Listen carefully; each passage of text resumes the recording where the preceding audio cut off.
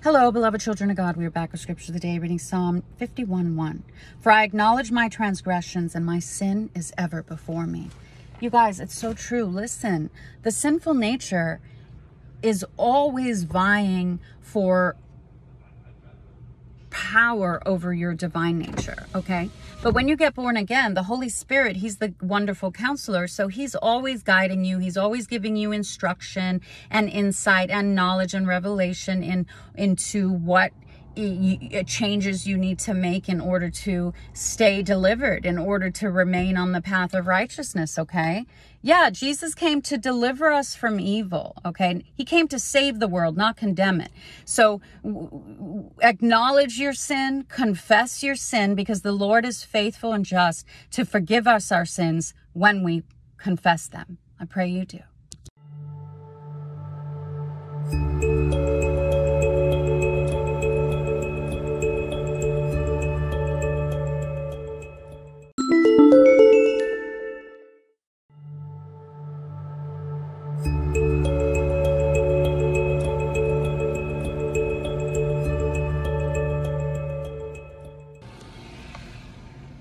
Hello, beloved children of God. We are back with Scripture of the Day, reading Psalm 51:1. For I acknowledge my transgressions, and my sin is ever before me.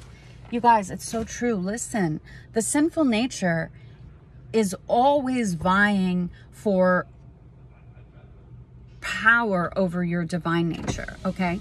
But when you get born again, the Holy Spirit, he's the wonderful counselor. So he's always guiding you. He's always giving you instruction and insight and knowledge and revelation into what changes you need to make in order to stay delivered, in order to remain on the path of righteousness, okay?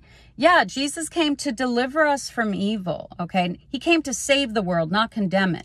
So acknowledge your sin, confess your sin, because the Lord is faithful and just to forgive us our sins when we confess them. I pray you do.